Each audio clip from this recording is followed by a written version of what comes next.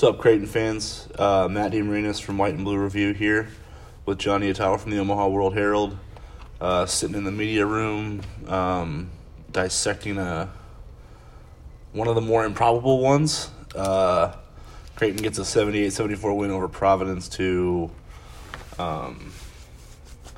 pick themselves up off the deck after a loss at Georgetown. I think that can be classified as disappointing. Yeah.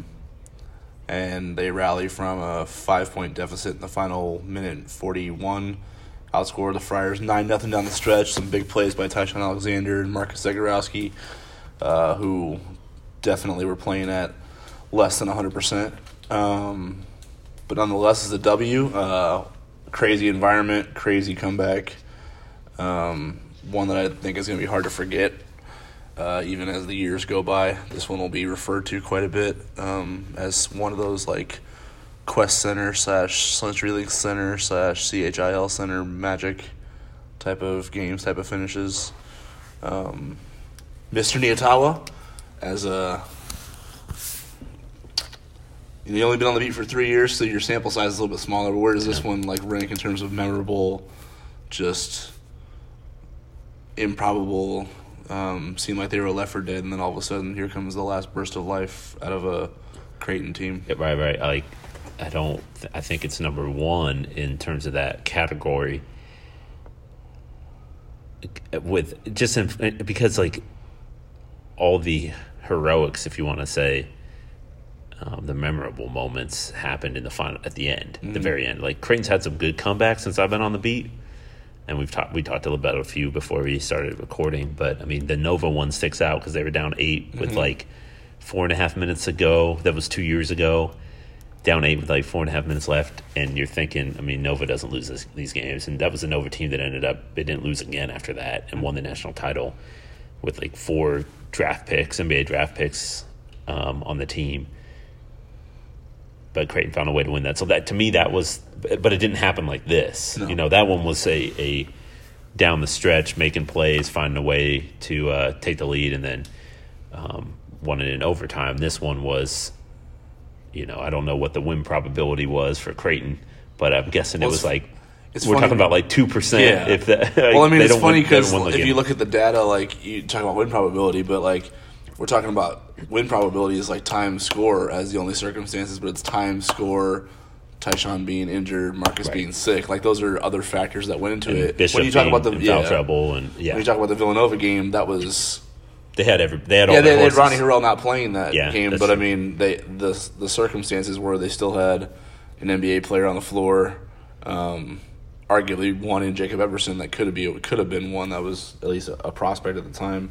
And then first team Foster, East player and Foster, like they had their best punches, I guess, in the bag that game. Yeah, this one they didn't, and they still found a way to do it. Yeah, I'm not 100% sure how they made those shots, man. Like, you catch a glimpse of Alexander after the game. I mean, he's like limping hard, right, carrying a bag of ice out of the arena as he left.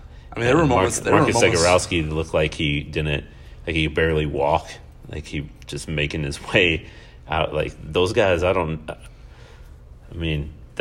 what adrenaline does, I guess. Yeah, that it was on their shoulders, like the fact that they're in the condition they are still, especially after the game. You're wondering how did those human beings pull that off? Right. I think that's the great thing about like sports and you mentioned adrenaline and just like getting to witness that is, I think, what makes it the most incredible part because like you see what they're going for. I mean, Tyshawn had moments in the game where he couldn't even hold back tears. He was in so much pain, and he couldn't even, barely half jog after the guy he's supposed to be guarding on a certain possession. Like, and you asked Damian Jefferson after the game outside the locker room about how Tyshawn was able to dig through that, and he referenced a moment where Tyshawn admitted to him that he didn't know if he was going to be able to do it, and yet, in Creighton's most dire moment when the game literally slipped through their hands, it felt like. Denzel loses that rebound.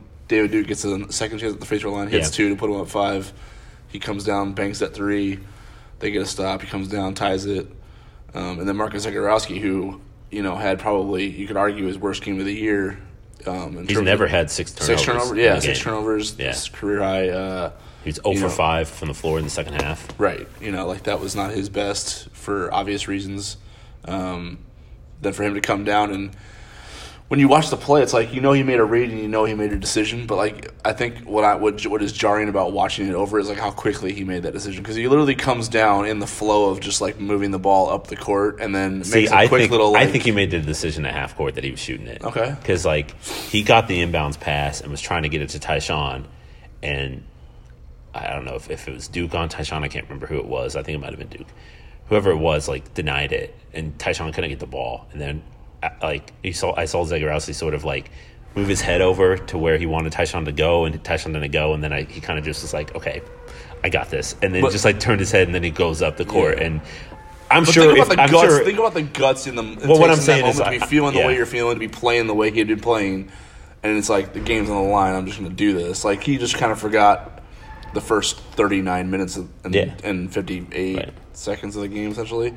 And rose up and pulled for the game winner essentially and nailed it. And that was a heck of a incredible shot by him and incredible shots by Tyshawn. I mean, really, you can kind of like – I think Creighton scored on 12 of its last 14 possessions. Yeah, so let's talk about like how they came back from the dead because they had a 49-43 lead with 15:56 left.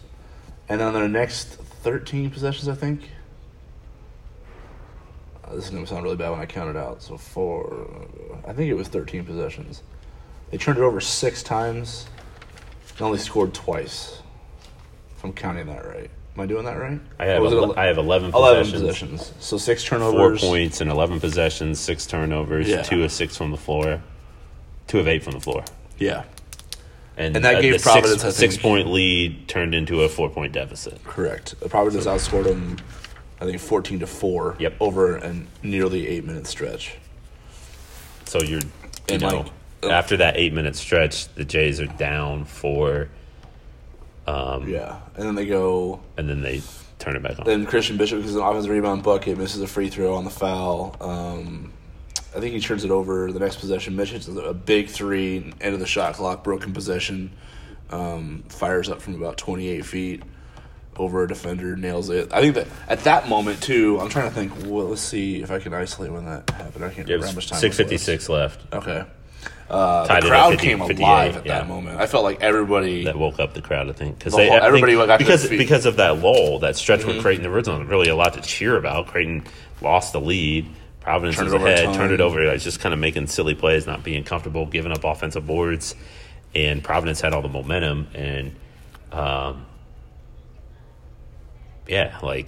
that shot sort of resurrected everybody. Yeah, that was like we're back from the dead kind of. But, and then Tyshawn goes 3-point play bucket. Denzel Mahoney gets a couple. I think he had 3 good post-up situations where he got to the free throw line, drew fouls. Yeah, he had 2 of them. Tyshawn had back-to-back takes driving left, which I thought was notable because he's in right-hand dominant player. Yep. Yeah. And then, even after all that, where they you're right. Denzel did have 3. He was 5 of 6 from the line. Yeah. Yeah, that's right. He had 3 good post-up draw fouls. And that was by design. Creighton was trying to isolate him because he was drawing a smaller defender. It was either White or Pipkins guarding him. Yeah, a lot of those times. Actually, I think they and then Providence went zone to kind of stop that, and they did the lob play behind the zone to Denzel, which I thought was odd because he's not an above the rim player. No. Yeah, but they threw it up there. I think that ended up in a turnover. No, it didn't. Damian Jefferson got it.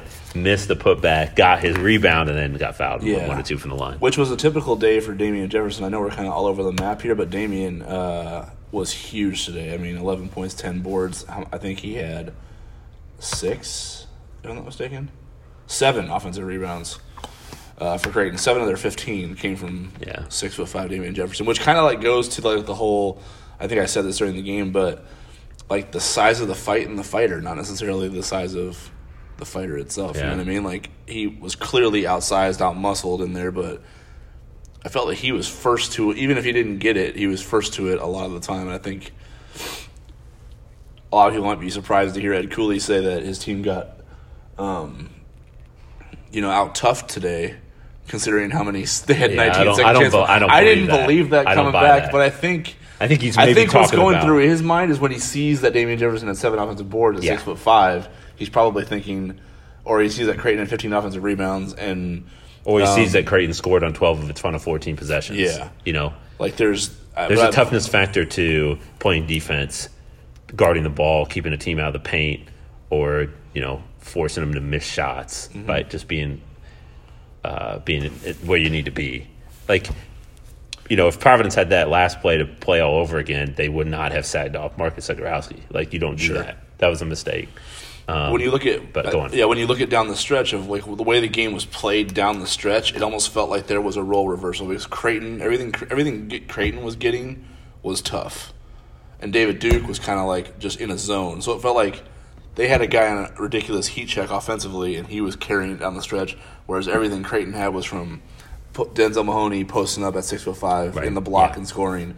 Damian Jefferson getting second chance points, Tyshawn getting to the rim, and just scoring off sheer will when he's when his knee was hurt, and then Marcus Zegarowski obviously having the game he had and then hitting the game winner, and then Tyshawn coming up and intercepting the ensuing inbounds pass and he gets hit in the face. Denzel digging in. I was going to bring up Denzel because he had play on Duke. I thought he had 2 big plays on the stretch. One was obviously he was defending Duke. Did Ed Cooley kind of hint that he thought there should have been a foul there, or what was he hinting at the press? I'm not really sure what he was going. He was talking about the turnover in a really Ed Cooley swag kind of way. I don't know if he was hinting at a foul or if he thought. Unless Denzel, after he fell, kind of swiped at the ball and hit Duke. I'm not sure. But anyway, Denzel did a good job of cutting off the driving lane. Duke lost control of the ball. Denzel picked it up, and I thought that was obviously it's a big play. A one-on-one situation. They moved Denzel to Duke. I think they moved him the possession before. Did they? I thought it was his first one. Because Tyshawn was guarding Diallo, and Diallo got the ball and decided to shoot a jump shot. And, there was only 4 seconds on the shot clock at the time, but he shot a jumper and missed it. So then Denzel made that play, but Denzel was face guarding Diallo after Creighton went ahead, after Zegarowski hit the shot. It's 77-74, and Providence has to inbound the ball into Creighton's basket, and Denzel I thought did a really good job of shadowing or face guarding Diallo at the free throw line, Creighton's free throw line, and forcing a pass over the top. So instead of a pass sort of meeting Diallo as he's running, or I'm not exactly sure what the design of the play was, but he made it tough for Diallo to catch, and ultimately the pass was too long, and Tyshawn could intercept it. So I thought Denzel made a couple really good plays defensively that obviously helped them win. Which is maybe, he was really good. The other thing, too, I was going to say, this wasn't down the stretch or in the final moments, but I thought he was really good keeping the ball out of Khalif Young's hands late in the game. I was really pushing surprised him out with of the way paint, they were basically. able to keep the ball out of Watson and Young's hands. They didn't get many opportunities. Not in post-up situations. Right. I mean, they got some offensive boards at times. But, after, I think Young had a really easy one on a little ball screen at a baseline on a bounce play where he got a clean dunk. But I think that was the easiest opportunity they had, other than them just getting offensive boards and putting it back. I didn't feel like they had anything that was by design that came easy for them. Yeah. Now, to be fair, Providence made a lot of shots down the stretch, too, so there weren't many offensive rebound opportunities. For sure. Because David Duke was on fire. He was. But still, you credit the Jays for I think what was Cooley's quote? He said something like they plugged up the lane all night and we had to shoot threes, and they actually did shoot a decent percentage. They did, largely because of throughout the game. Honestly, they started out really hot and then they kind of got away from it a little bit, which I think was how Creighton was able to maybe take over the game in that middle area. But then Duke caught fire again, and they started knocking down some big threes. I think Pipkins had a couple. Yeah, he was 3 for 8. That kind of gave Providence control of the game a little bit. I thought Providence had 2 incredibly great. Duke came up, hit that shot off the top of the key. Maybe Creighton went under a screen or something. It hit every part of the rim and dropped in and gave them a lead. But the next 2 possessions I thought were awesome. That actually, you know what who posted up? Was it Diallo? Diallo might have posted up, and Creighton doubled him. And then everybody rotated. Yeah, and that's the how ball movement, the ball just like whipped around the perimeter and found Duke, and he was the guy who was open. I think he was on Mitch at the time. By the time By the time they were done rotating, Mitch was the closeout. Right, but it was a tough spot to be in. I think that you credit Providence for doing what it did, for constantly making the extra pass until you found the hot hand. So that was one possession to hit. That was the second 3 in a row for Duke, and then the third they ran a screen that I think, or they ran a play where I think DJ got screened and either fell down or just got clipped by it and couldn't get to Duke fast enough. I thought that was a really good designed play that obviously got the Jays and gave Duke another open shot.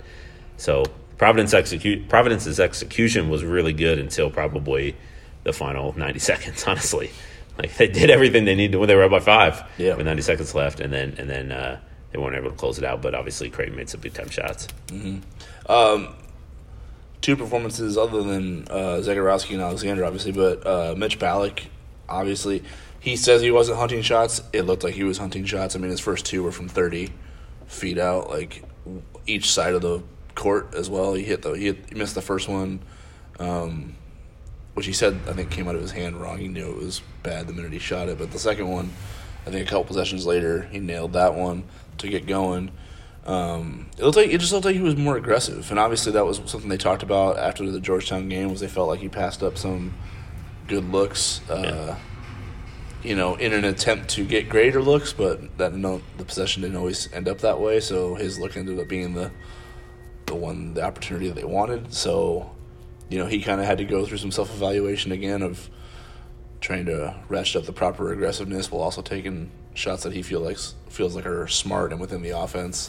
What did you think about his first half specifically? Because obviously Providence made an adjustment by putting their best perimeter defender in David Duke on him in the second half, so it made it tougher for him to get looks on the perimeter that he got in the first half. The thing about Mitch is and then he made the play at the end where he was.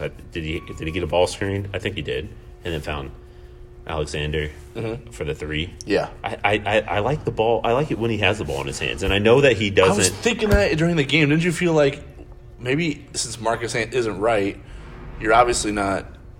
Sharif Mitchell obviously isn't the type of point guard who can run the offense. I was wondering if Creighton might go to Mitch at that spot and let him. But they ended up just kind of ISOing Tyshawn, and then they ISO'd Denzel. So they didn't really play. But I mean, they did at the end that possession where they were down 5 and they kind of played through Mitch. But doesn't he really have everything that you want in a point guard? He doesn't turn the ball over a lot. He's really good with the dribble. He's got good handles, and he can make smart plays with it. I think he's really clever in, especially navigating around screens. Like he killed Xavier in that game, recognizing where the bigs were or where they weren't. I guess. I mean, that one play, Scruggs was chasing him around on it. He rose up for a shot and then decided, let me just pass it, dumped it off to Bishop, and then immediately curled right around Bishop and got the pass back and drained a 3. I mean, like he's really clever in his ability to create space and find ways to score. And so, there are times when he is maybe a little bit too unselfish, but he certainly has it in him to have that. Like, he has that scorer's mentality when he's. I guess when he's feeling good, is that it? I don't know. Is it a playmaker's mentality or is it a scorer's mentality? Well, I think he has a good blend. I think he has both. I think he has. I think he does have a scorer's mentality. He just because I don't think he has a scorer's mentality. You don't think so? Because I think I think when he's scoring, he thinks that's the smartest play to make right now. Like, and it's made for himself. Okay. I just think he's got a playmaker's mentality where he's like, I can manipulate enough space here to get a good clean look off, and that's going to be our best bet right now. Versus, okay, I might be in rhythm on a catch right now, but I don't feel like there's enough space to do it.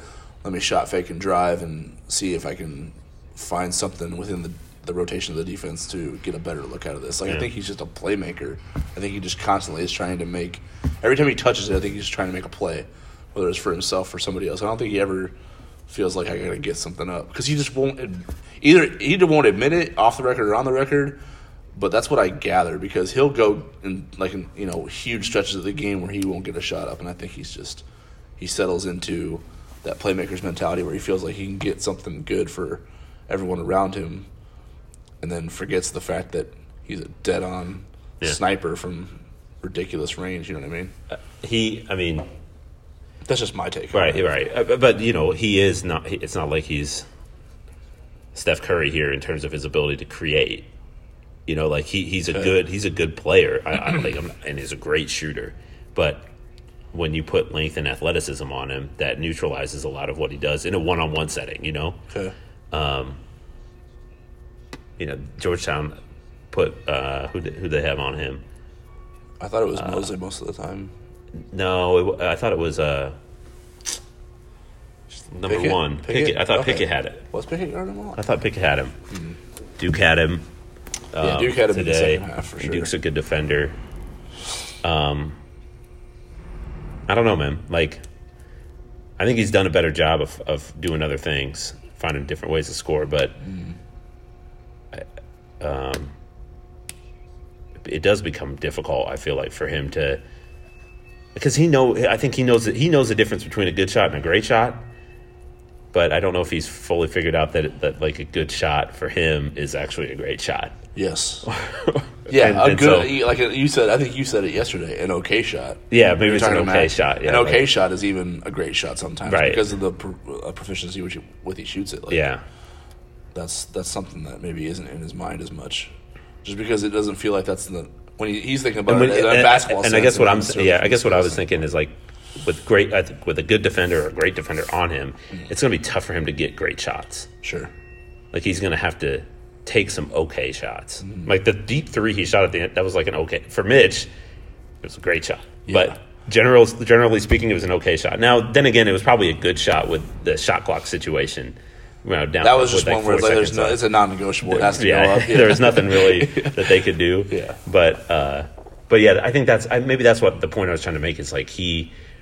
When teams put like their top defender on him or somebody with a lot of length and athleticism, it takes away a lot of his like really, really, really good looks. So he has to find other ways to score, and a lot of times it means he's going to have to take okay looks. Yes, but those are still, which is weird because those are still pretty dang good for him. Here's the thing I think he did today was he forced Providence's hand because they wanted Duke guarding Tyshawn and Marcus. First and foremost, what Mitch did by being aggressive in the first half was force Providence to put Duke on him, which puts a lesser defender on Tyshawn and Marcus. Yeah. So, I feel like just when you look at the second half, Tyshawn had 15 of his 24, and he only missed one shot in the second half. But Duke is chasing Ballack around the whole time. Yeah, there were moments. Tyshawn. There were moments when you just saw I think it was Duke. He's glued to Ballack. Tyshawn's driving in the lane and nobody's coming to help because they're all glued to everybody else. Exactly. So I think that's what Mitch something that Mitch can do better is being more aggressive on the outset because he's not going to draw that top defender right away and make the other team adjust and put that top defender on you, which makes it easier just from a length standpoint on the perimeter for Marcus and Tyshawn to navigate ball screens because they are really good playmakers too. Yeah. And also get their own offense. And I think that's what opened things up in the second half for Tyshawn specifically was Mitch being aggressive in the first half and looking for his own offense because it forced Providence to put their best defender on him instead of Tyshawn. Yeah, that's fair. Should we get to questions, or do you want to touch on anybody else? I thought you said that you were going to bring another player into the mix, but maybe not. Well, we talked about Denzel. Marcus and Ty, and then Damian and Mitch. Did we talk about everybody? That's like the whole team. Basically. Just ran down everybody that played. Kelvin Jones is re-injured his ankle. So, yeah. Just that he's kind of been doing that over the course of the year. I don't think. Unfortunately. My read is that it's nothing any more severe than it has been. So they're just going to try to get him healthy in time for Wednesday. They could definitely use him because DePaul's dead.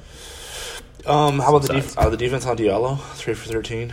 I don't know. He didn't look right. There was something weird about him. Maybe that was credit Creighton's defense for it, but I thought he missed some good looks early in the game. Maybe that affected his confidence. He missed some shots very badly. I think the one he hit was in the mid range was contested. I don't even know why he took it, but he made it. So that was one that maybe should have boosted his confidence. But I think he missed an open three off of an offensive rebound kick out. Yeah.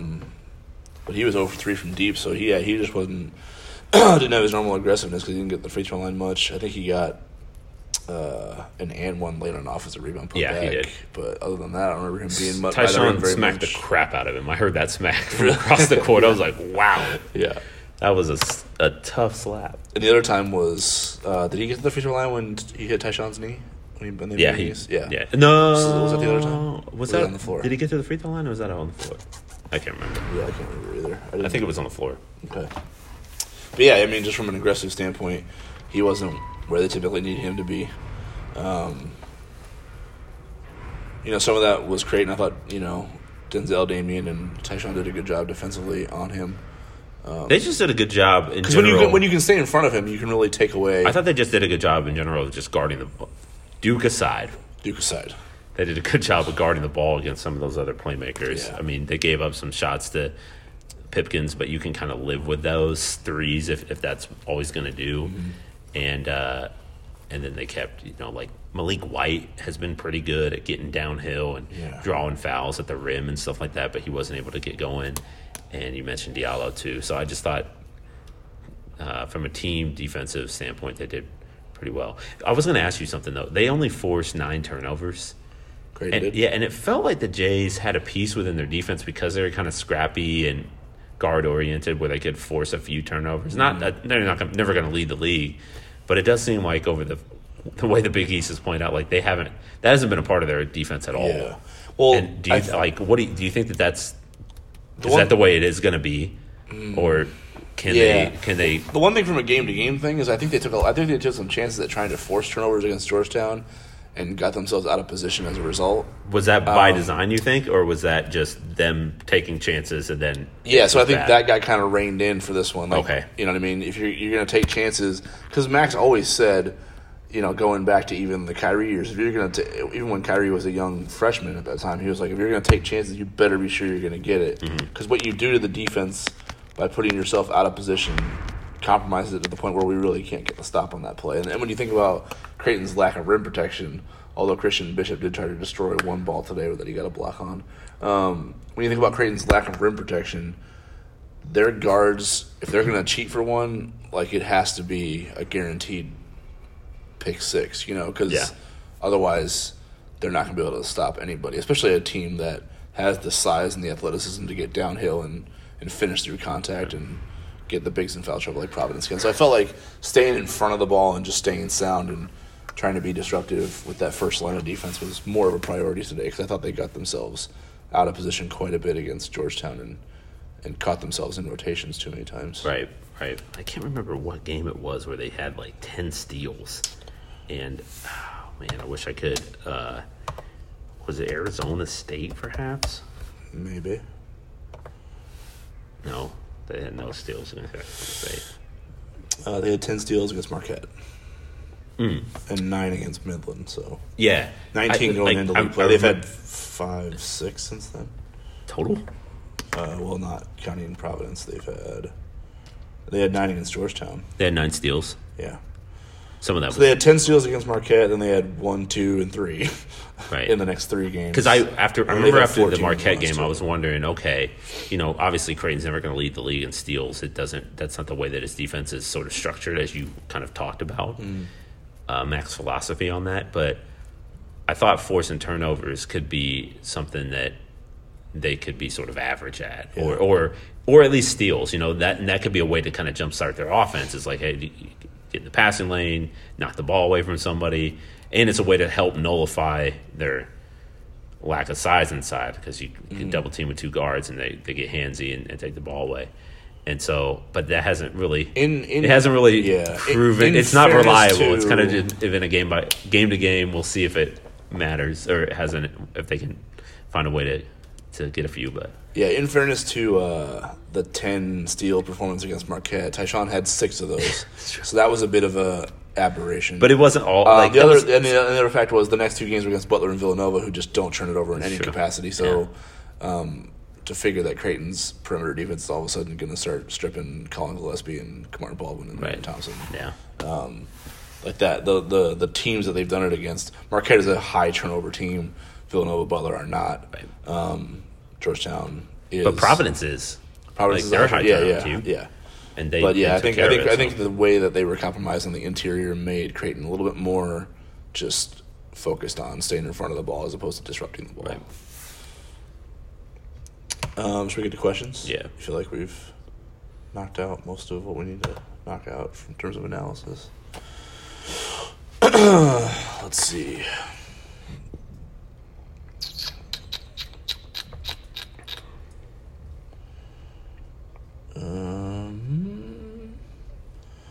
So there's a couple questions on why Marcus didn't start early in the game. So just to address that, like he was, I guess he said he started getting dizzy. So there was some uncertainty about whether he would play at all because of that, but he ended up coming out finally after the national anthem. He joined the team for the starting introductions, and had a little chat with Mac about whether he could go or not. And just from my viewpoint, he looked like he told Mac he was good to go. He had shaken it off and he was ready to go. Obviously, he wasn't himself still, but he was good enough to play. So, I guess what would it take to keep Marcus Zagorowski out of a game? We know a broken hand will do 3, right? But that's a doctor's request. Right. No, he definitely came back in the game after a broken finger. So yes, he broke it and then put a cast on it, came back, and had to sit out the next. Once they realized, it is for real. Like you can't let you play with that. Let's see. Like a broken bone in his leg. Yeah, something where he can't literally run or walk. Right. Yeah. Oh yeah. We know he got hit hard. He got hit the head thing against Marquette. Yeah, shook that off. Played the whole. Last year he had them hip messed up. So basically, if people knew if people took a tally of what Marcus Zagorowski has played through his first 1.5 years so far, it'd be pretty tough to find something that would keep him out, other than the fact that he's being forced to sit. And Tyshawn's pretty tough too, because he's only missed one game. Has he missed one game in his whole career? It was just he Villanova stepped on a teammate's foot the day before the Villanova game last year on the road and tweaked his knee, but then he was back the next day. And he wasn't right. You could tell he wasn't right even when he came back. And honestly, he doesn't miss practice much either. I can't think. I'm trying to think of – I know – and Mitch is kind of the same way, but Mitch missed a practice during a St. John's game on the road where he was really banged up. They had him strapped to all kinds of – Didn't he have scenes. Broken nose, shoulder last year. Yeah, a lot of things. That's the only practice I can remember Mitch missing. But I don't know if Tyshawn's missed one. I'm trying to think. Yeah, he doesn't miss many. Yeah. Those three are... Their 3 leaders are leading in a lot of different ways. And toughness is one of them. Yeah. Let's see. Stephen Braden just commenting in general. Steve says, that was a ballsy shot by MZ after the night he was having. And then TSA coming up big also down the stretch. Wow, what a finish. Braden went from depressed to exhilarated in just a few minutes. So nice having a quote-unquote Marcus again for big shots in the following Marcus Foster lead. But we talked about Marcus and Tyshawn obviously.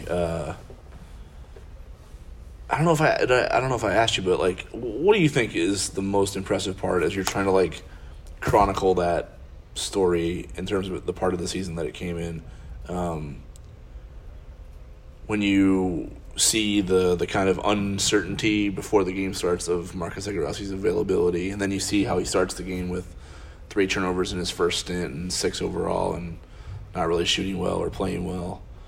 And then obviously Tyshawn coming back from the knee and what he did on the stretch. Like, both of those guys kind of just finding enough to pull out an improbable win. Like, what stands out to you when you're trying to like chronicle that? And I don't know, man. Because it is only one game. It is only one. And when you think about it, too, and Coach McDermott made this point, like, against Georgetown, they didn't hit the shots. Right. Like Tyshawn Alexander and Mitch Ballock did. In a better condition than they were today to take them, right? They did get him back into the game late, but Tyshawn had missed a lot of good looks before that, and so had Mitch, and he turned down some, too. And Marcus, while he was hitting, had a chance to put the Jays up 1 with like 2 minutes left. Very similar shot to the one he had tonight that he hit against Providence, and he missed it at Georgetown. So sometimes, I will say, more times than not this year, those 3, one of them at least, maybe even 2, have delivered in the clutch. No shit, no doubt. So what I think was like, I think you just got to tip your hat to them because like they put in the work and they take all these shots away from. They play a lot of minutes. They do it on both ends of the floor. Yeah, I mean, like it's interesting because afterward I'm thinking, yeah, that was improbable how Creighton did that and came back, but.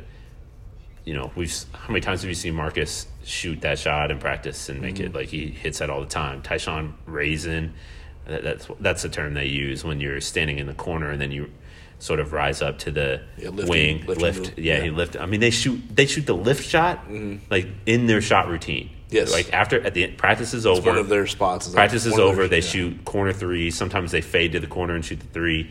And then they call them lift. Slides to the corner, lifts to the wing. So and then they shoot those corners threes, and then the next sequence of shot. I think a lot of times they try to make 10 as a group, and they like split the guards in half and make 10 as a group, and then they go to the wing and they kind of raise up and shoot that wing shot. Like they shoot how many of those he shoots a day? A ton. So like that was just a normal. You see that all the time, and you know coincidentally the shot that he hit.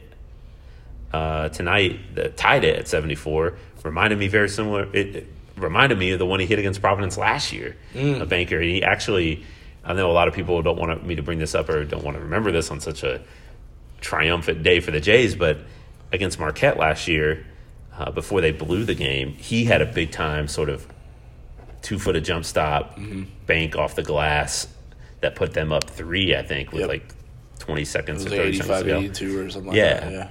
That's a shot he hits all the time too. So like, while it is you definitely commend them for their ability to fight through the pain and rise up when the game's on the line. But it's also just like that's kind of what they do. Yeah. I mean, that's who they are. And they could go on. They basically were operating on. It's almost to me. I was like I'm more surprised they didn't hit him against Georgetown. Yeah. Than that they did today because Tyshawn hit some big ones on the stretch, but he also missed one that would have tied it or given them the lead. Mitch missed one that would have definitely given them the lead in the trailer situation, which is another part of that drill you're talking about. Oh yeah, the trail. They shoot those trail threes all the time. Yeah.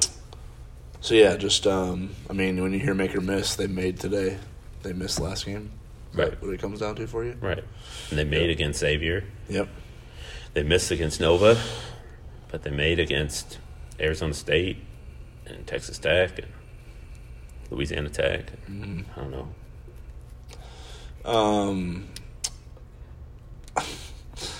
Drew wants to know how many consecutive picks should he use on White Sox players in our fantasy baseball draft this year. Are there good White Sox players on the actual White Sox team, or are they not there? I mean, I think they're on the rise. I mean, Yasmani Grandal is one he should draft probably, right? He'll be good. I'm so far away from baseball. Yeah, I know, right? Is that coming up? How many? We got time left, right? I don't know. When did we draft? We drafted during the NIT game last year, right? Yeah, I think so. Yeah, okay, that's right. We got time. I thought MLB baseball just like totally blew up last week. Like the whole league's in ruins. The sport right now. is they have not to rebuild. Existing. That's what it felt like anyway. Yeah. So I kind of checked out. I don't know. The White Sox were implicated in it from 78 to 80. When did Lewis Ramirez? 77 to 83. So yeah, Drew. I don't know. We'll see if you guys get sanctioned at all for that from decades ago. No, they won't. No, I don't know. Draft as many White Sox players as you want because that definitely means you're not winning the league. Darren wants to know. So Darren said, what is crazy is that this game will probably go down in the memory banks of Jays fans for a game people probably didn't have circled on their calendars to have memorable moments. Although they should have, because Providence Creighton games usually have these type of endings. Yes. How many games like this end up being quote-unquote key games for teams that make noise later in the season is the question at the end of that. What was the question? How many games like this end up being quote-unquote key games for teams that make noise later in the season? Yeah. Like how many of this, like where moments like this you can revert back to later when you need it and when it gets to the do or die. Well, I do think that there is something to, like, once you get into March, if you haven't done it before, like if you haven't made big-time clutch shots and won big-time games, it's hard to just, like, find a way to do it when the game's on the line. Like, if you've never been this, like, then you need sort of you need practice. You don't right? have an established go-to guy. Who do you go to in that moment? If you don't have guys Right. or people who have hit shots like that, how do you hit a game? You don't if you haven't had people who have been in the moment, just sort of had that pressure of. You usually don't do it in March for the first time. Basically, is what you're saying. That's right? what I'm saying, Yeah. and so that's how it can help. Like if you're thinking about where Creighton needs to, I don't know if this is part of the question or not, but like, what does Creighton need to do to make sure it gets into March? Like 9-9 in league play. Yeah. I think So that that's gets one. the Jays in. So like the fact that they won that today, yeah, stayed 500 in stay league 500 in league play. I mean, that's from a specific standpoint. yeah. If you're looking at that, like here's one, and you can let me know if you find this to be credible or not. But like Tyshawn, I thought made a really interesting point in the presser today, and I think it's something that I know I've forgotten. Not forgotten, but like I know it's a reality, but I've forgotten that it's like. And it was even something you mentioned the other day that, like, Creighton's still the second youngest team in the Big East. I don't know if that's in terms of years or experience. I think it's experience. Okay. That's Ken Palm's like. So that to me is like a metrics. little bit surprising. And what Tyshawn mentioned today that I know is something that I've taken for granted or forgotten, however you want to say it. But Tyshawn and Mitch are juniors, and basically they're 2-year starters essentially. Marcus Zagorowski's in the middle of his sophomore year. And he's basically been starting for one full season at this point. And when you look at games started, and since he's been handed the reins, it's basically one full season at point guard. But those are the guys. Those are the guys that everybody on the team looks to, that feed off of, that they're the leaders. They're the guys taking the shots. They're the guys doing the most in the gym. They're the ones setting the tone every day in practice, both vocally and by example. So what I think I gloss over sometimes is the fact that they're still kind of coming into their own as basketball players too. Mm-hmm. Because I think you mentioned a good like a point that you always feel like guys, by the time they get through their junior year, they kind of are who they are. So like there's still some maturation happening with Mitch, Tyshawn, and Marcus. No, I agree. Which I think sometimes I just like see them and I'm like, finished product. I know what to expect of those guys, but they still have some climbing to do a little bit. So I think a moment like this, for them to be able to dig deep and do it, again, they've done it multiple times this season. Louisiana Tech game we mentioned, Texas Tech game. I feel like Oklahoma to a certain extent, Arizona State definitely, and then today are games that I feel like are part of the maturation process of those guys becoming just like, hey, don't worry about it, we got this. And he did. Tyshawn actually said, "Don't worry" in the presser too. He's like, that's what he was thinking on the stretch. Don't worry, they're going to hit shots. We're going to get chances. Right. But I think I forget that sometimes is that those guys are still kind of growing into who they're going to become by the time they're done here. And so a moment like this, a game like this, where it was pretty improbable for them to pull it out in the manner that they did, against the odds that they did, both with what they're dealing with physically, was a pretty big stepping stone in terms of that maturation process. Yeah. And I think it'll only help as the season goes on. No, I agree. But is that something you've... Like, do you just assume like they're just who they are, or no? Do you still, are you always conscious of the fact that they're still kind of... I agree with what you said, and I was just going to build off it a little bit. It's just the other players sort of doing what they need to do, like Damian Jefferson grabbing boards, constantly being there, being active, and being comfortable with that role, and Denzel Mahoney playing the 5. You know, I think afterward he told us, he's like, I just do what Mac tells me to do. That's like his favorite line. He says that a lot. But that's what, like, you need that. You need guys like that who are willing to settle into a role and say, like, we'll do, Creighton's got these 3 really dynamic and electric guards that lead the way, and then everyone else just falls in line. And when they, I think, what did Damian say? He said something like, we don't go out of our element. We just do what we need to do, and everybody did their job. Yeah, and so that's what stood out to me, and I feel like when Creighton wins, that happens. Like everyone sort of slots into their role, and the Jays, it feels like every win's a team win. I know that like Zagorowski and Alexander get the headlines, but like the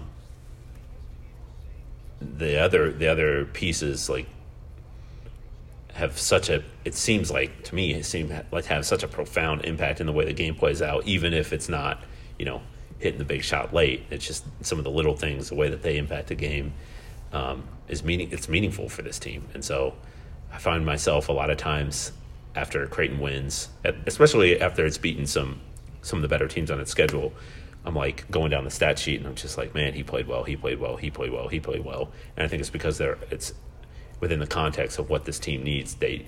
Each player seems to have they find what they need. They find what the team needs and then they do it.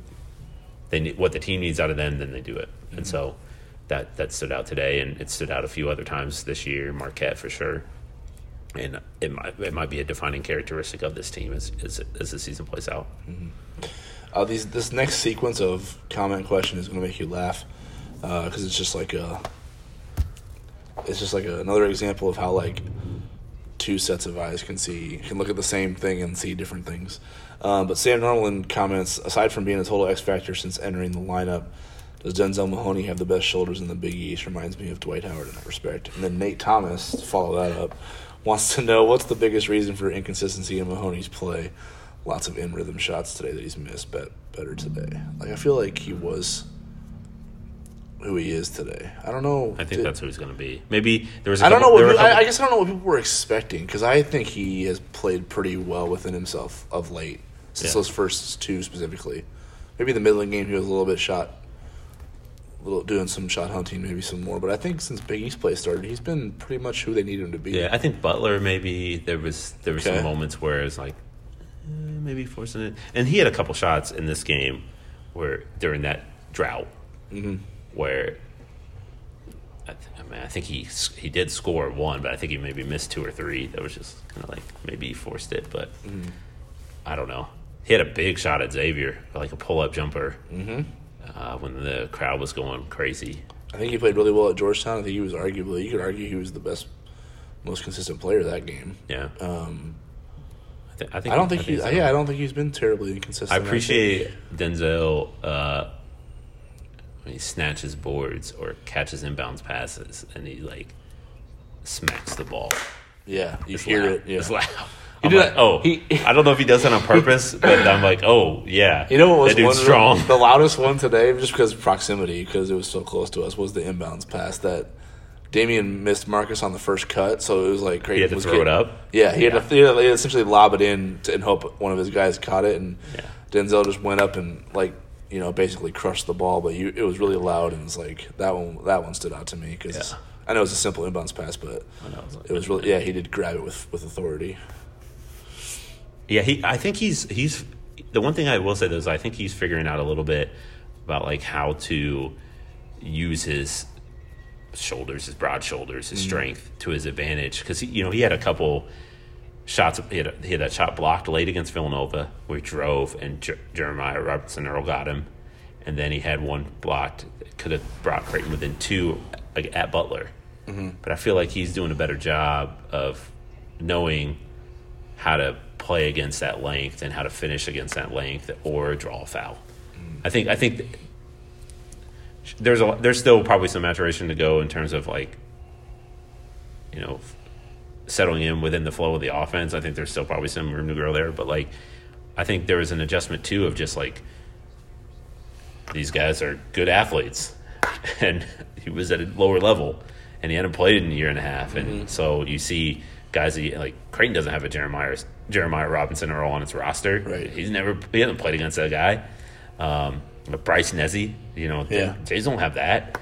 So I think the more he plays, just the more comfortable he gets. And to me, I see like improvement every time. I do too. Yeah. But I think he's been really solid. Sometimes it doesn't always show up in the stats, but to me, I see a guy who's getting more and more comfortable and is emerging as a key piece. I mean, he was huge for the Jays today. They wouldn't have won without him. Last one for us is Sam Norland wants to know, was this the most gutsy win in recent memory? What other games in the McDermott era would fall into that category? So, gutsy is our descriptor. That's what we use. So that's not necessarily improbable or memorable. It's gutsy. Like how many... Like against maybe odds of, You know, whether it was a better team or whether it was like a lot of injury circumstances. I feel like the whole 2014-15 season where every win was gutsy. Like they beat a lot of teams and competed with a lot of teams they had no business competing with on a talent standpoint. And, so you had the win at Xavier, the win over St. John's. I think to end 0-10 start to Big East play. I think was that what that was. They were 0 for when they beat them. I know that. I mean, gutsy.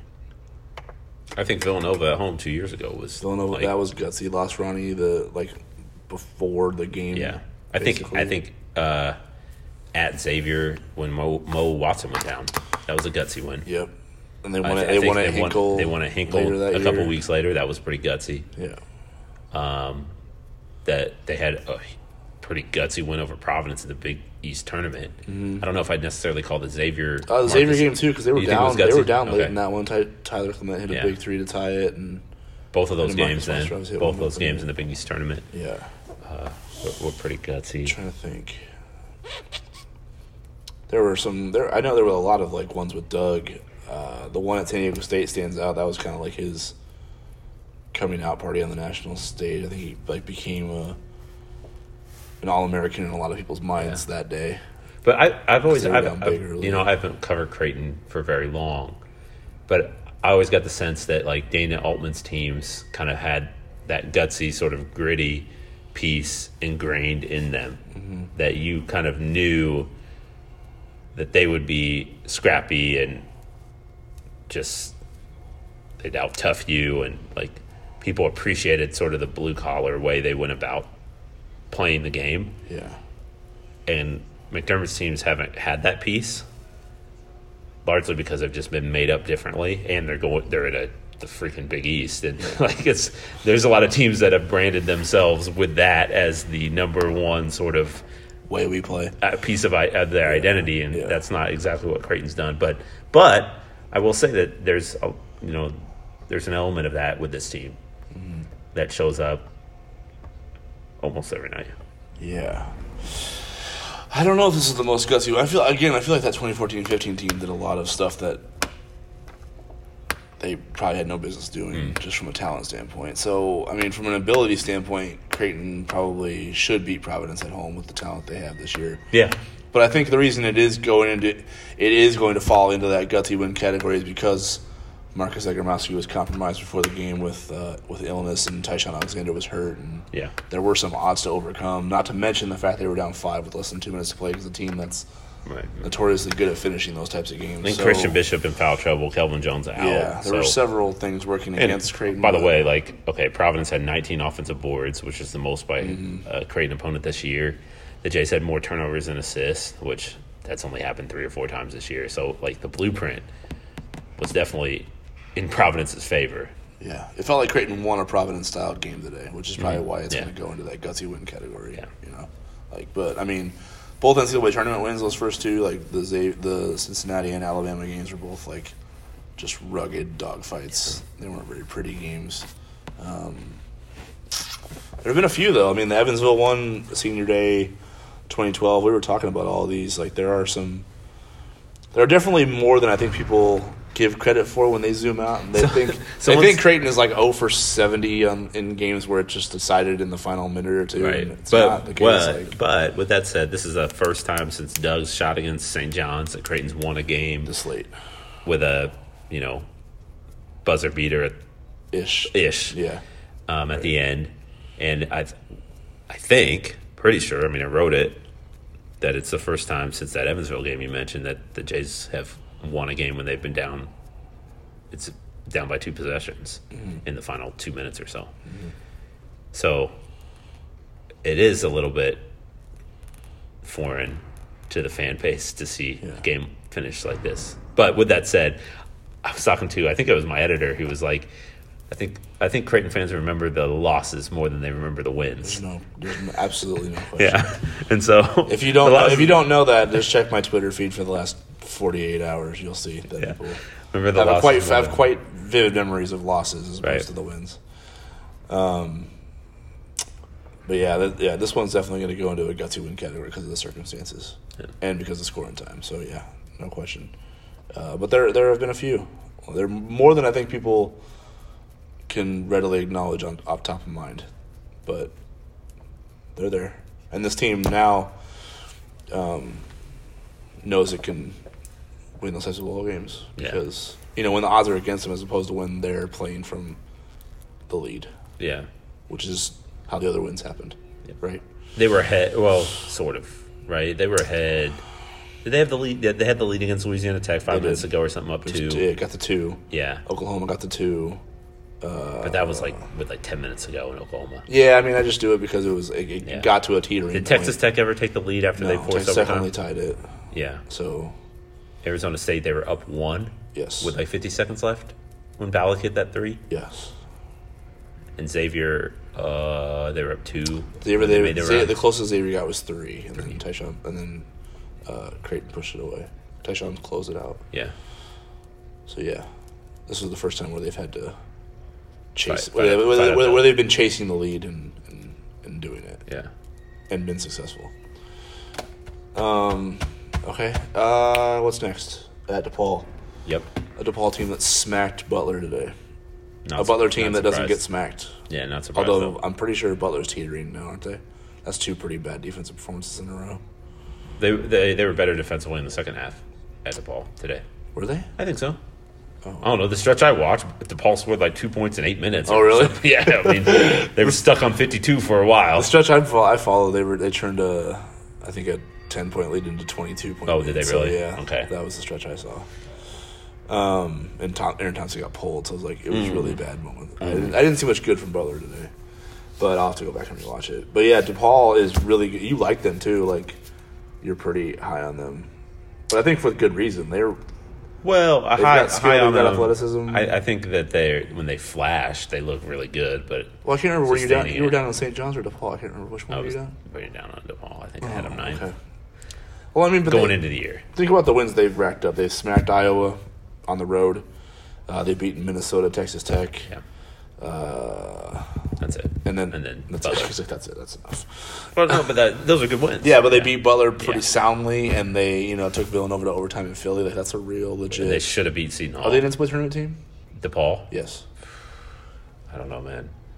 Right now, probably. Actually, probably. Probably. Okay. I would say right now they are, but how many NCAA tournament teams are in the league right now? Because I don't know if Xavier is. No. Is Georgetown? Yes. Is St. John's? No. No? No. Not enough quality wins, right? There's West Virginia. What's Arizona in the net? Not great. Yeah, but so they just have one quality win at MSG down to the wire. St. John's. It's a really good one. St. John's West Virginia's metrics are really good. It's arguably the best. St. John's is non-con win in the Big East, honestly, other than Kansas. Maybe just outside, but so the league probably has 6 teams comfortably, right? Who are we forgetting here? Seton Hall, Nova, Butler. Who's the 4th best team in the league right now? Providence. From a standing standpoint? From a standing standpoint, Providence is. But maybe it's only 5. Yeah, I was going to say Creighton's in today. So that's 4. It's Marquette in. I kind of feel like DePaul's in. If I think Georgetown's in, Marquette's in because they just won at Georgetown today. So they've won at Georgetown. They've beaten Villanova. I don't know if Georgetown's in. Okay. Marquette's in. They've beaten Villanova. Yeah. Marquette's in. Yeah. And I think DePaul's in. And so then we're talking about 6.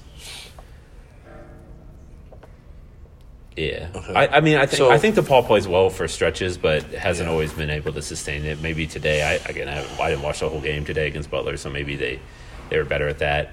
I like their starting 5.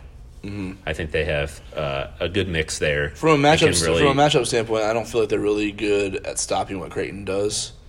But I don't think Creighton's going to be good at stopping what DePaul does. Right? Yeah, it is going to be kind of like who can just be better at what they do. Mm-hmm. Yeah.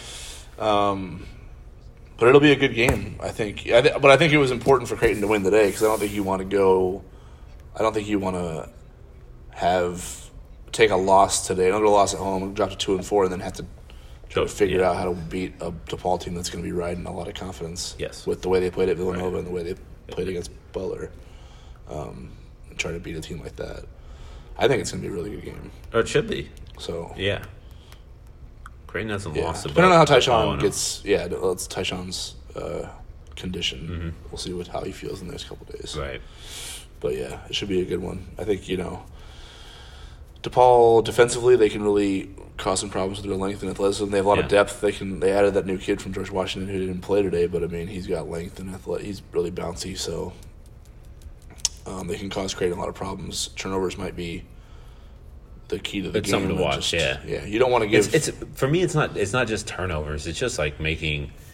It's almost like playing under control and not getting sped up and just making sound plays. Because like if you pump fake and ball fake and manipulate the defense with your eyes a little bit, like you can have a lot of success against the style that DePaul plays because they're gonna fly at jump shooters and try to block shots and collapse and sort of jump passing lanes and just try to get some steals and stuff. Like to me, I wouldn't call it undisciplined. It's just they're just aggressive. Yes. And they have the length that a lot of times that aggressiveness pays off.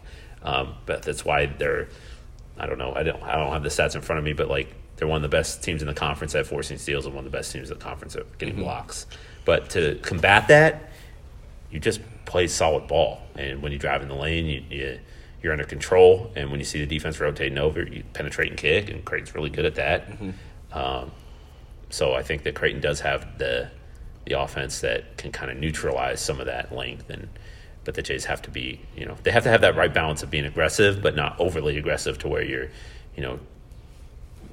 driving into the heart of a defense and just getting your shot blocked, or the defense is rotating over and they're drawing charges. So like there is sort of a fine line there, but a lot of times the Jays do find it.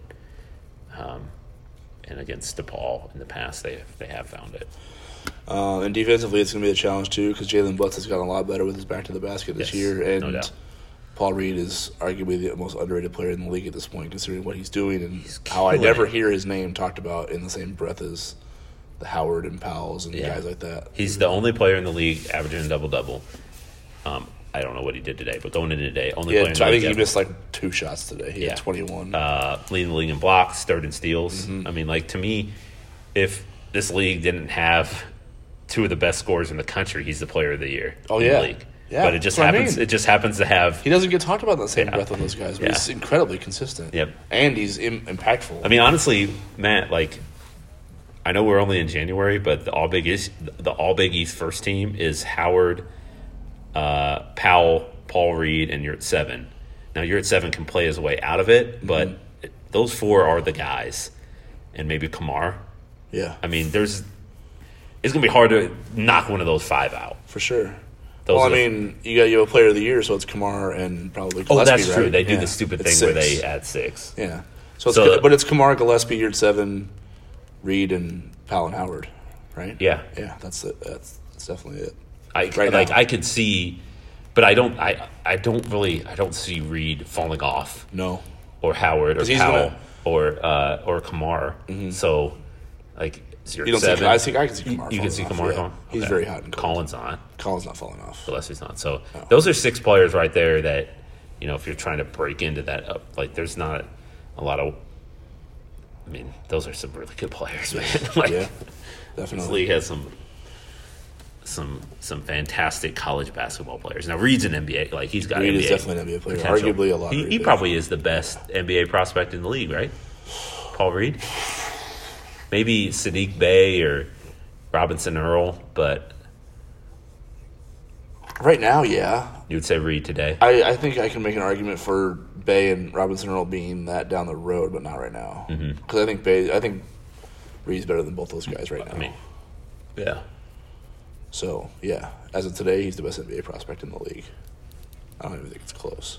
Jays are going to have a hard time with it. Like, I don't know. They're going to have to, I would imagine they're just going to have to double team every post touch. Maybe they don't. Maybe the thing about Reed is, like, he doesn't get traditional post touches. He catches at the elbow. Yeah, he's a face-up guy. But he's also a pick-and-roll guy. And they have a really good guard. When he's defended by a guard, a lot of times he'll catch the elbow and just bounce it with his back to the basket until he gets to a place where he can do a hook shot. And like, honestly, you said it perfectly, too. They're a little bit – it's not that they're undisciplined. It's just that they play a style that's hard to just reel in from a schematic standpoint because it's not always the plays they make aren't always within the scheme. Yeah. It's just dudes being dudes. Yeah. And reads the dudes. So. Which is why sometimes it can get a little ugly. Yes. And sometimes at the end of the games, especially, it doesn't look great. Right. But if they put you away, like they did to Butler, and they certainly have the potential to do that against Creighton on Wednesday, like, you know, that's you gotta stay within striking distance with a team like that. I think you look at the last few games that DePaul's had, man, they've had big time surges early in games. Like they're up on Butler, like they ran out to a big lead against Butler, ran out to a big lead against Nova. Like I think you can sense that there's an urgency building with that DePaul group, and so I'd imagine they get off to a good start against Creighton. It's just a matter of can the Jays either hang in there or sort of take those punches and then answer back and have a chance to win at the end. I think to me it looks like a toss-up game.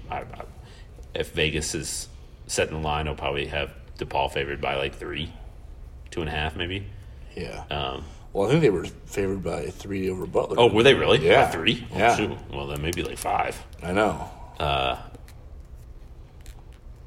Obviously, Tyshawn's health matters, but yeah, Kelvin Jones too. They're going to need some. They're going to need bodies in the low post. Yeah. All right. Well, that's about it. Let's plug some stuff. If you haven't already, check out John's story on Tyshawn Alexander. That was like a precursor to today's game. It was a good read before the game, but I think it will still be a pretty interesting read knowing what you know happened. How it played out. Yeah, I think I might actually go back and read it again because it was pretty – I know it was a cool read before the game, but I think going back and reading it and just like how he said what he said and then made it happen. Like that's I like when athletes like, you know, talk or walk the talk, you know what I'm saying? Like where they say they need to do this and this and this, and then they go out and do this and this and this. Right. You know what I'm saying? So I think it's gonna. I definitely want to go back and read it again because I think he basically told the truth. Yeah, he was so honest about it, and I was like, you know, I think it was funny because you didn't think he was going to be that honest because of the camera. Because normally the guys are more measured in what they say in front of the cameras versus what they'll say in a one-on-one conversation. But he was just like, he totally owned it. Open. He was just like, that wasn't, Georgetown game was not who I want to be. And it's interesting, too, because he talked about, a lot of the things that he talked about that wasn't there against Georgetown, whether it's like body language, attitude, like encouraging teammates, just being engaged. Like that's what plagued him at times last year. And he spent all offseason trying to eliminate that from his game. And I thought on the whole of the season, he's done a great job of that. Like he's impacted the game in other ways, not just scoring. And that was sort of he's like, if I miss 2 in a row, I don't want to be down on myself. And so I think, I don't know. I felt sort of like honored in a way to relay that storyline to Creighton fans because of the way that he was so open about, you know, his shortcomings, I guess, and taking accountability and trying to be better. And so I think I'm sure the fans appreciate sort of his mentality and yeah, like you said, he backed it up today. Mm-hmm. So that's, you need to check that out if you haven't already. Do you have anything else writing-wise coming up that you have let's see. On? Well, I think I'm going to try to write. Trap you if you don't. Well, no, I think I'm going to try to write something on the Pink Out game, and okay. If I can chat with Damian, I'd like to talk to Damian a little bit. They're going home. I mean, he's going home to Chicago, so I thought it might be a good time to sort of visit with Damian. So be on you mean the Butler game wasn't his homecoming game? No. How many times did it on the broadcast? We should clip out all the ridiculous like things that have been said on broadcasts that are just completely inaccurate. A lot of times, I mean, these guys are. I would have like a 50-minute supercut. Yeah, they're working hard. You know, obviously they don't follow just one team as announcers, but yeah, a lot of times it's just funny because they'll just say something that's 100 that it sounds like 100% fact. Yeah, and I'm at home. I'm like, nope. It's funny because my reaction are never that quick. Mine are always like I kind of get lost in the game, and I tune out the commentary just because it's driven me, especially like if it's a Dickie Simpsons broadcast, like I just can't. Basically, 90% of what that guy says is like, that's just not even, what are you talking about? But sometimes I'll be watching a game and I'll like hear something, they'll say something that's like not even, that just misses the entire target itself, and it'll take me like a half of a play to be like, wait, what? Like, did that? And I have to rewind and be like, oh my God. So yeah, but Damian Jefferson, contrary to the words spoken during the Butler broadcast, is not from Indianapolis. He's from East Chicago, which is just outside of Chicago. It's the Indiana side, the Indiana suburbs of Chicago. So this will be the homecoming. This is commentary game. Right. Yeah. And I can't remember if he played at DePaul last year or not. I know he's banged up. I think he might have been. That was the Connor Cashout game, wasn't it? Yeah, I don't think he played much in that game. So I think I wanted to kind of chat with him. Cool. So look for that. And then Nebraska played today, so you and Hetty will be podcasting? We might be. I don't know. Okay, next week's going to be kind of... I latched that one onto you. It's just... Next week's going to be... Yeah, it's almost baby time for Mr. Nyatawa over here. So basically any second, right? Is she on the clock at this point right now? Our due date was Wednesday. Yeah. It was 2 days ago. 2 days ago, right. Yeah. So your baby's late. Yep. So he's just chilling. He's like, I don't want to come out yet. Yeah, it's really cold outside. I don't know. You know what? The snow probably scared him. He's like, he was going to be like, yo, let's go. And then he's like, wait a minute. What's the temperature outside? What I'm not coming out. Bringing me into the world like this? I'm not shoveling. Dirty. Yeah, our power went out today. Really? Yeah, it was like 55 degrees in our house. Yeah, see, he's not about that life. No. Yeah, he's like, nah, give me 9 more months. When's the summer? Right. Can I wait 6 more months? Right. What's the latest baby's ever been delivered? I don't know. Our doctor won't let us go past 41 weeks. So. Okay, so he's going to go in there and get it. Okay, well, it's almost baby time for Miss Nyatawa, so... Some doctors go 42. Yeah, so. But, I mean, say a prayer, everything goes right. Healthy babies, healthy mother. Yeah, appreciate that. And sane father, right? Because he's middle of basketball season, so the workload is heavy, and the baby will add to that. Yeah, it'll be a fun couple months. For sure. But yeah, so that's why I'm like a little bit hesitant to plug some stuff that might be coming because you might miss those deadlines by a few months. Some stories may be put on the back burner for a little bit, but I'll get to them eventually. I will, I promise. I'm trying to think like what could you do like that could be like that tied to becoming a father for the first time? Could you write about that? Would you write about that? I don't like writing about myself very much. Okay. So. Do you want me to write about it? Want to interview you? No, Talk to you? that's all right. I don't know if you were hinting at that. Like, I don't want to do that. I'll share some stories on the podcast. Yeah. We'll definitely talk about the next podcast after the delivery. We'll definitely have to talk about the moment of seeing your son for the first time. Try to make you cry on the podcast. That's gonna be tough, man. Well, I haven't cried in a while. Hey, listen, I have to set goals for myself too. Okay. Yeah, also, whiteandbluereview.com, just to plug a few things that I think are worth your time. 2 stories on Jalen. 1 story on Jalen Agnew, 1 story on Olivia Elger. I always say her name wrong. All these years. 5 years to get it figured out. Olivia Elger and Jalen Agnew. Just 2 features on, 2 different careers, but 2 meaningful ones at the same time. I think you need to go check those out just because those 2... I think Creighton fans will be proud of those 2. Like if you just want, when you think about what you want in a player that comes into the program and leaves their mark on it in different ways, I think they've done all the different ways to do it. Really, I mean, Olivia's played through several injuries, continues to do so. And goes out there even when she's not at her best and tries to help the team. And Jalen has gone from maybe a raw prospect into possibly a professional basketball player and really improved her skill set, but also had to deal with some adversity along the way as well. So I think they have 2 pretty different stories, but 2 pretty interesting stories. And I tried my best to convey that. So check those out at whiteandbluereview.com. They are actually back at home. I was going to say, you did a good job. Oh, thank you. People should read those. Yeah. So they are back at home next weekend against Xavier and Butler. And the Xavier game, the Butler game I won't hold fans too much accountable for because that one's going to be at noon. And the pick-out game for the men is going to be at 3. So you can easily it's fine if you don't want to fill the place for that one. But the Xavier game is at 7 o'clock on Friday. football season's over. You have no freaking excuses not to go see these kids play because they have 6 home games left in their careers. So go check them out. 7 o'clock on Friday against Xavier, and then if you want a doubleheader on Sunday, go to the Butler game before the Pink Out game for the men. And then check out those stories on whiteandbluereview.com. We'll have this podcast. We'll have post-game coverage from this game on whiteandbluereview.com, and John will have his post-game coverage as well on omaha.com, plus possibly another half-court press podcast with Chris Heddy to look forward to. So until then, thanks for listening. Thanks for your questions. Thank you for your comments. We hope everybody has a great weekend, and we will talk to you again. Pink Out Sunday. Yeah, Pink Out game.